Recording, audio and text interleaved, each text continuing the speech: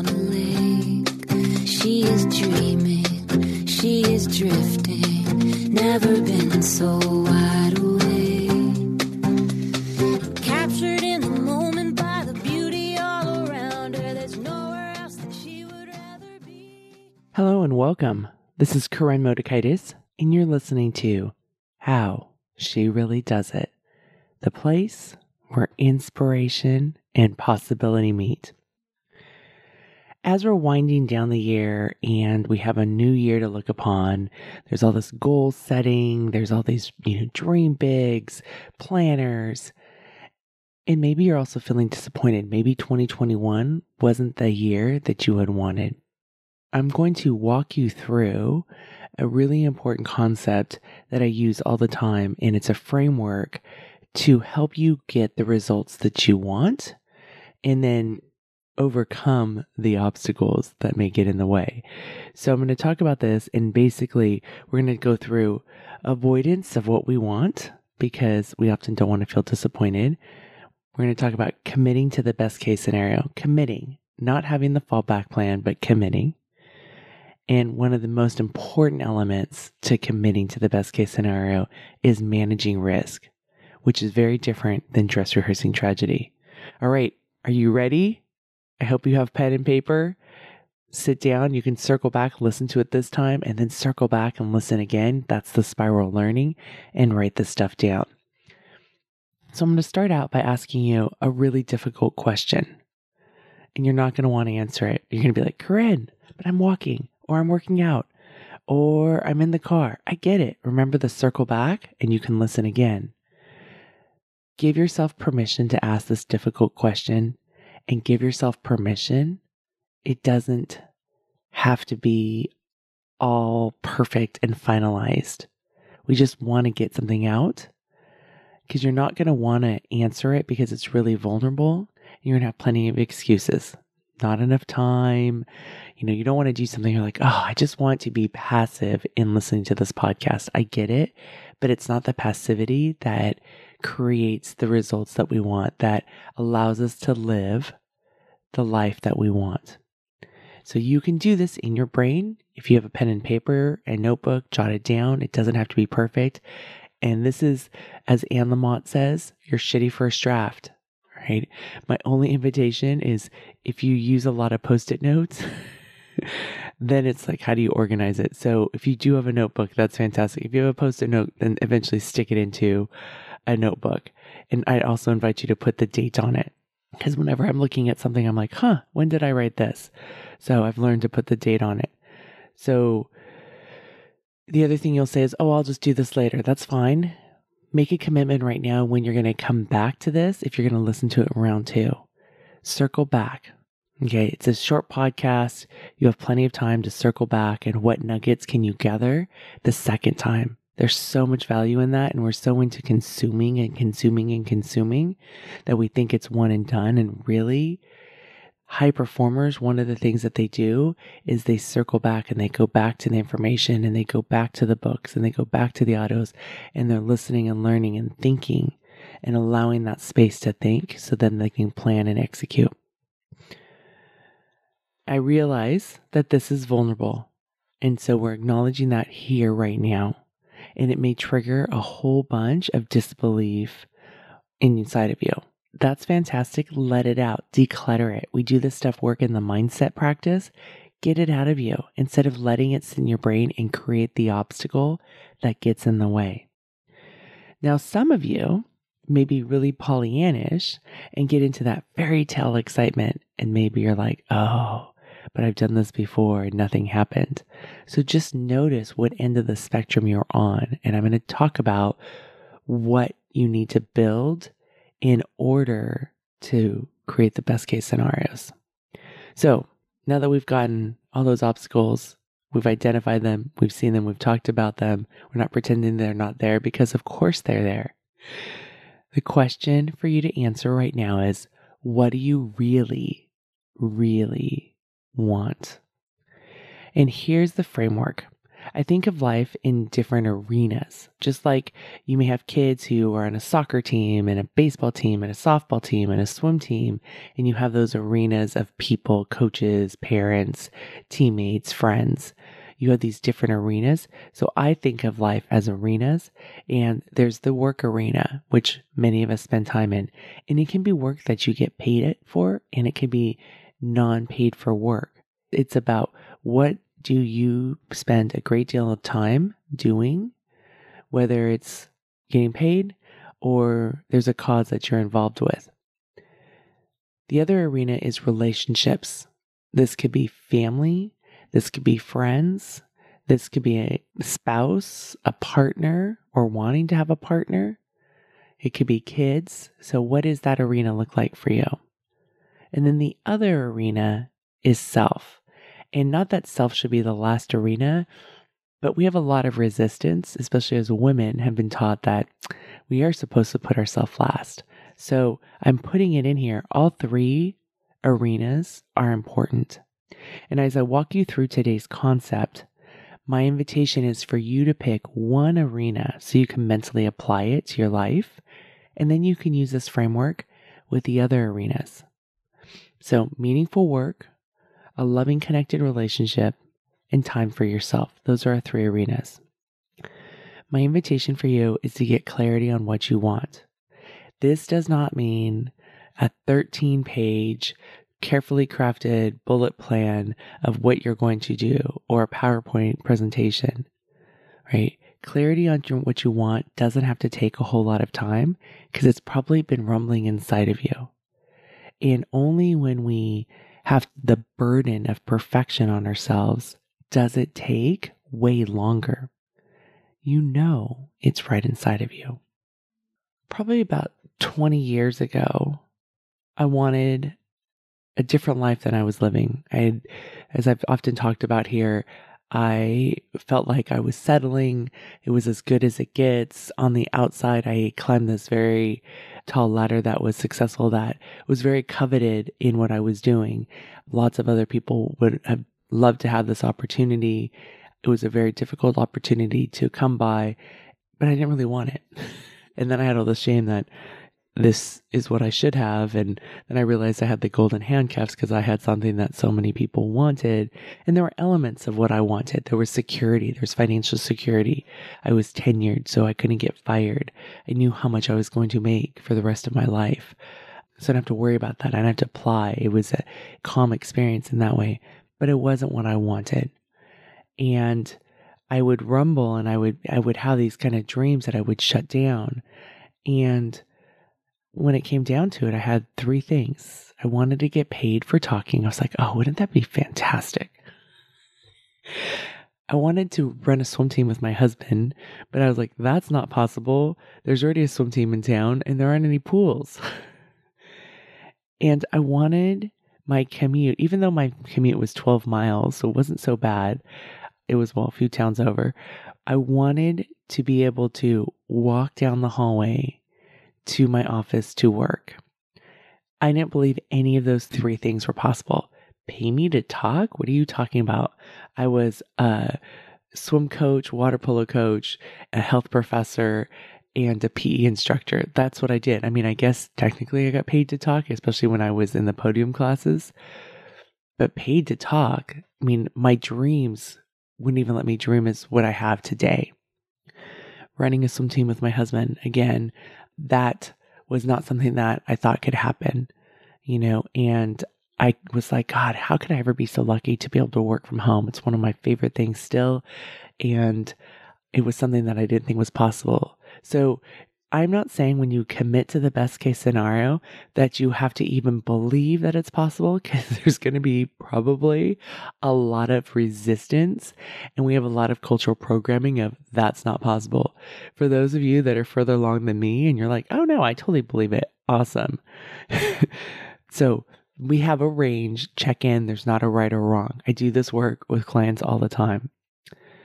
Another obstacle that happens often is we may not value that voice inside of ourselves because it comes so easy. It's like, well, how could I know?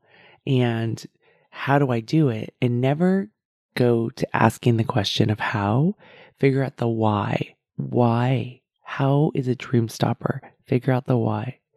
And it may seem unrealistic, and that's okay, because I'm going to talk about how do we manage that aspect.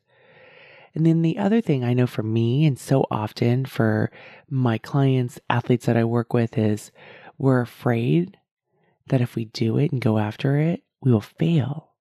And the fear of failure is so real that we just would rather off ramp because it's so vulnerable, right? But here we are practicing small steps of vulnerability. And then the other thing is not wanting to be disappointed, right? But the problem with this is that when you don't pursue your dreams, when you don't go after what it is that you really desire, you're living in disappointment. It's low-grade disappointment, but you're living in it.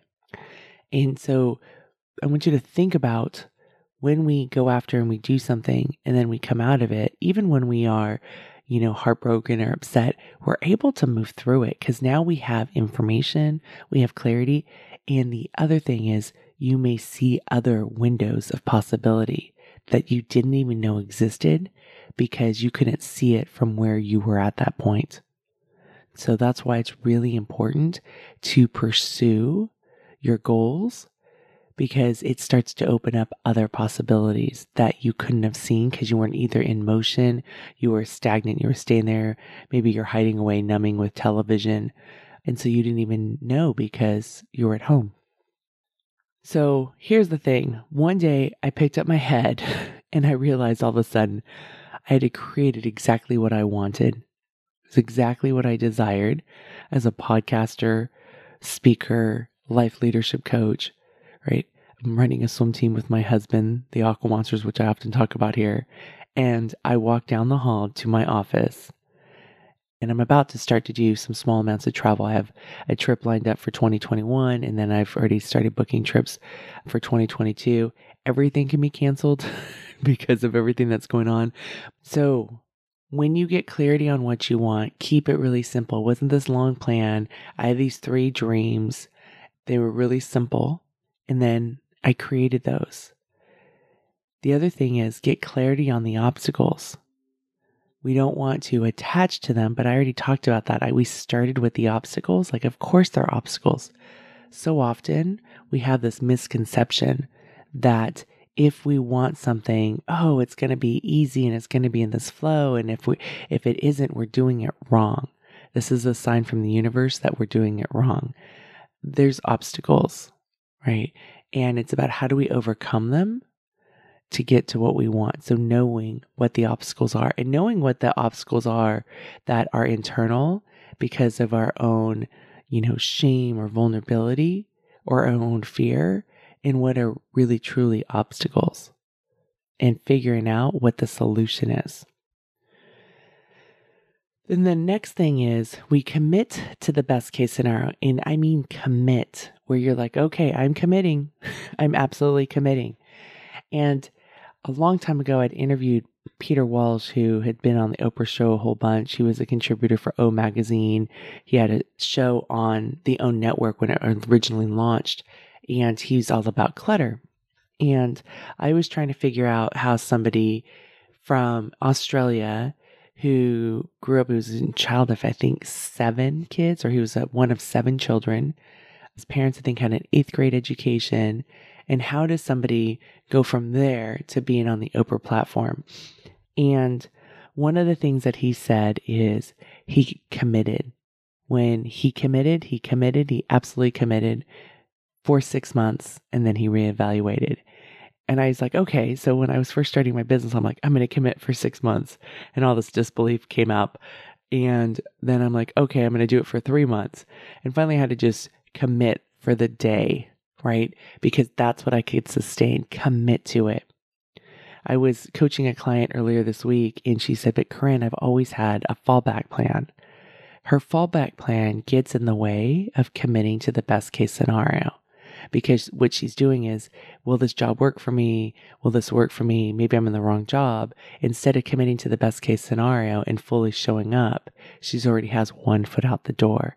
This is why committing to the best case scenario is so important. Commit. Figure out the timeline you're going to commit for. Peter Walsh talked about 6 months. When I was first a newbie at this, I could do it for a day.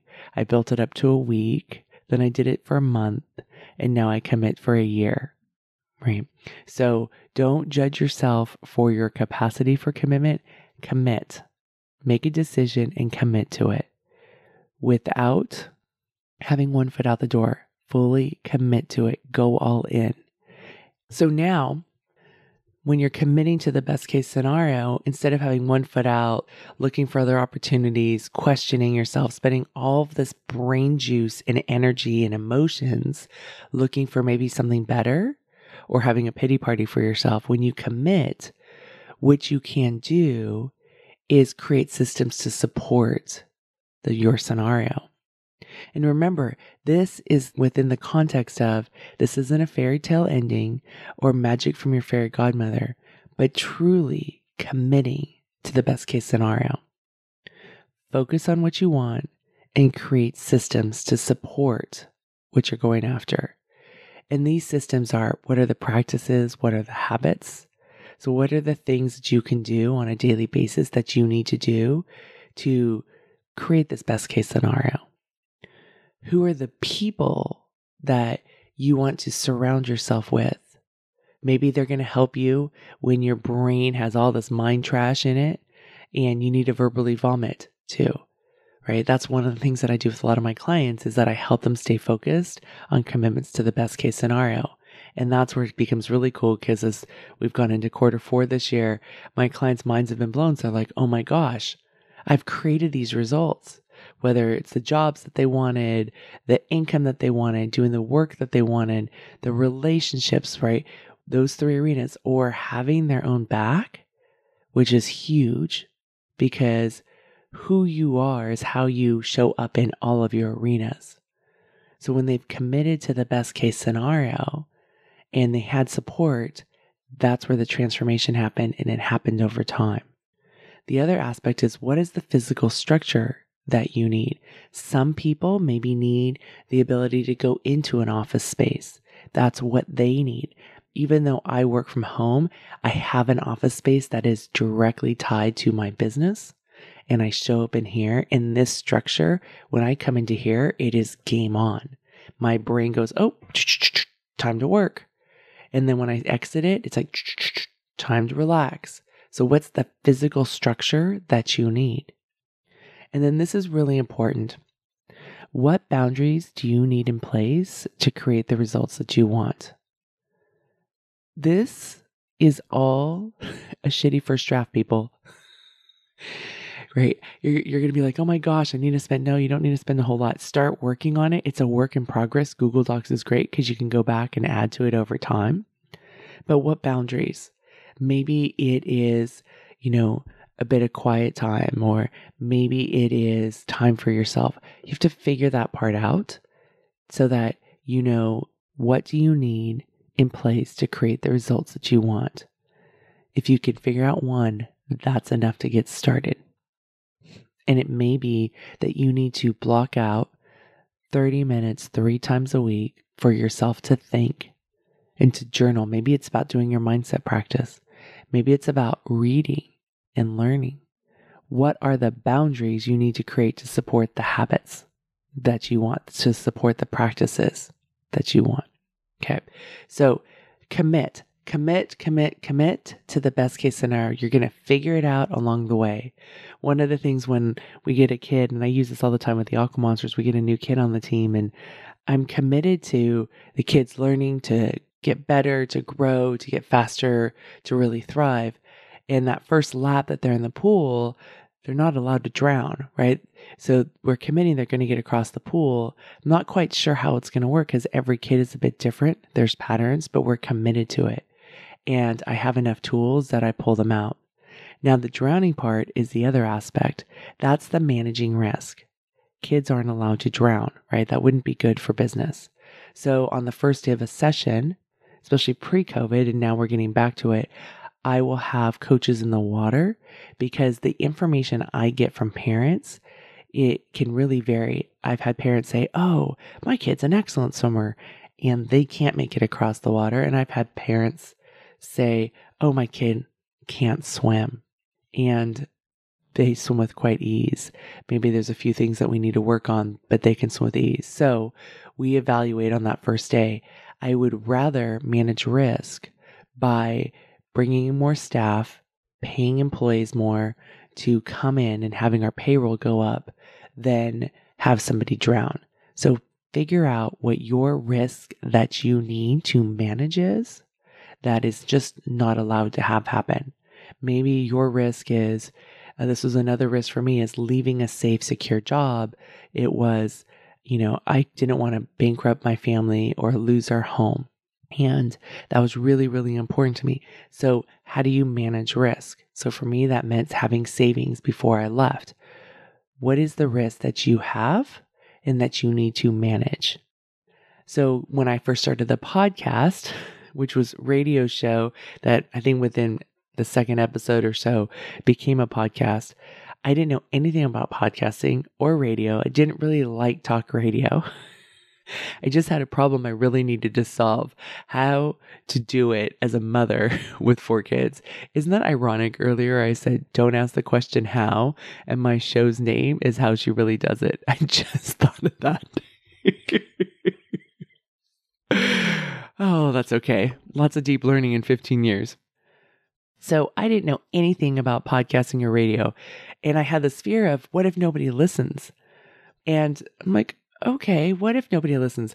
But my problem was so big inside of me that really I was doing the show for me. And I thought if it was going to benefit me, it was probably going to benefit others. That assumption turned out well, right? And then the other one was, what if there's dead air? I was actually probably more afraid of that because that would be something I'd be aware of versus no one listening in that moment. What if there was dead air? And I was like, oh my gosh. And when I first started this show, it was live 30 minutes on the air. Now my show ranges anywhere from 10 minutes to an hour, depending on if I'm doing it by myself, if it's a mini-sode, a deep dive like today, or if I have guests on. But back then I was so afraid of that, like dead air. And how I stacked my guests, especially my first guest, was I thought about people who had a lot to say so that they would fill the dead air space. That is how I managed the risk. The other way I manage risk, and I remember one of my favorite Wall Street Journal columnists who came on my show in the first, 3 months. And I was so excited to talk to him because I'd been reading his stuff for decades. And the first thing he said before we got on air was, Corinne, 4 pages of questions, we're not going to get through them all. Because I'd sent them to him ahead of time. And I said, oh yes, I know that. I just want to make sure that we have plenty of questions in case there's dead air. So those are 2 ways that I managed risk. Now there's also the risk of not taking action. And that is, I think, the most painful risk of all, because you're not honoring what's inside of you. And there's something inside of you that you want that you're not allowing yourself to pursue because we're afraid of being disappointed. However, you're living with disappointment right now. There's also the risk of taking action. And you may not get what you want when you take action. And yes, you will feel disappointed. What I know for sure is you will actually be able to, because you've gotten the data, you can unpack it, especially if you have somebody with you, somebody who's in your support seats that can help you have perspective and have compassion and empathy and look at what can you learn from this? Because oftentimes not getting what you want isn't a failure or it isn't a dead end. It's an opportunity to have key learnings to actually create what you want. But we are so afraid of failing, we think that's the only way. I saw Mark Duplass's Instagram last night. It was a great thing. Mark Duplass is on the morning show, and he's a writer and he's an actor, and I'm probably not doing him justice, but he wrote something on Instagram in his story of, if your movie didn't get accepted into Sundance, don't give up. It's not the only way to get your film out to the world. And I think about that when you may take the risk of taking action and not getting the best case scenario, you're not done. I had a client a couple years ago whose goal was to make a certain amount of money. Things in the economy went left and right, and it took a couple years, but looking at her best case scenario, she's on the path and she's going to hit it this year and she'll probably blow it out of the park next year. But it took a couple of years. This is actually a common scenario. I've seen clients in jobs that they wound up either walking away from, were let go of, and they really wanted to do this work. And then inadvertently, a couple years later, this job, this leadership position came along and they were able to do it. I'm thinking of two different people right now with those same scenarios. So you can commit to the best case scenario. Sometimes the timeline is different than when you think it's going to look like. So there's the risk of not taking action and there's the risk of taking action, right? Manage that risk, because to live with disappointment day in and day out, I think about the Leo Tolstoy book. I think that's how you say his name. And it was something that when I was not taking action because I was so afraid of, is this really possible for the loser from like me to be able to have what I want? Maybe my life is as good as it gets. I read his book, I think it was Anna Karenina, and somebody was dying. And in the end it was, do you want to die with the music left inside of you?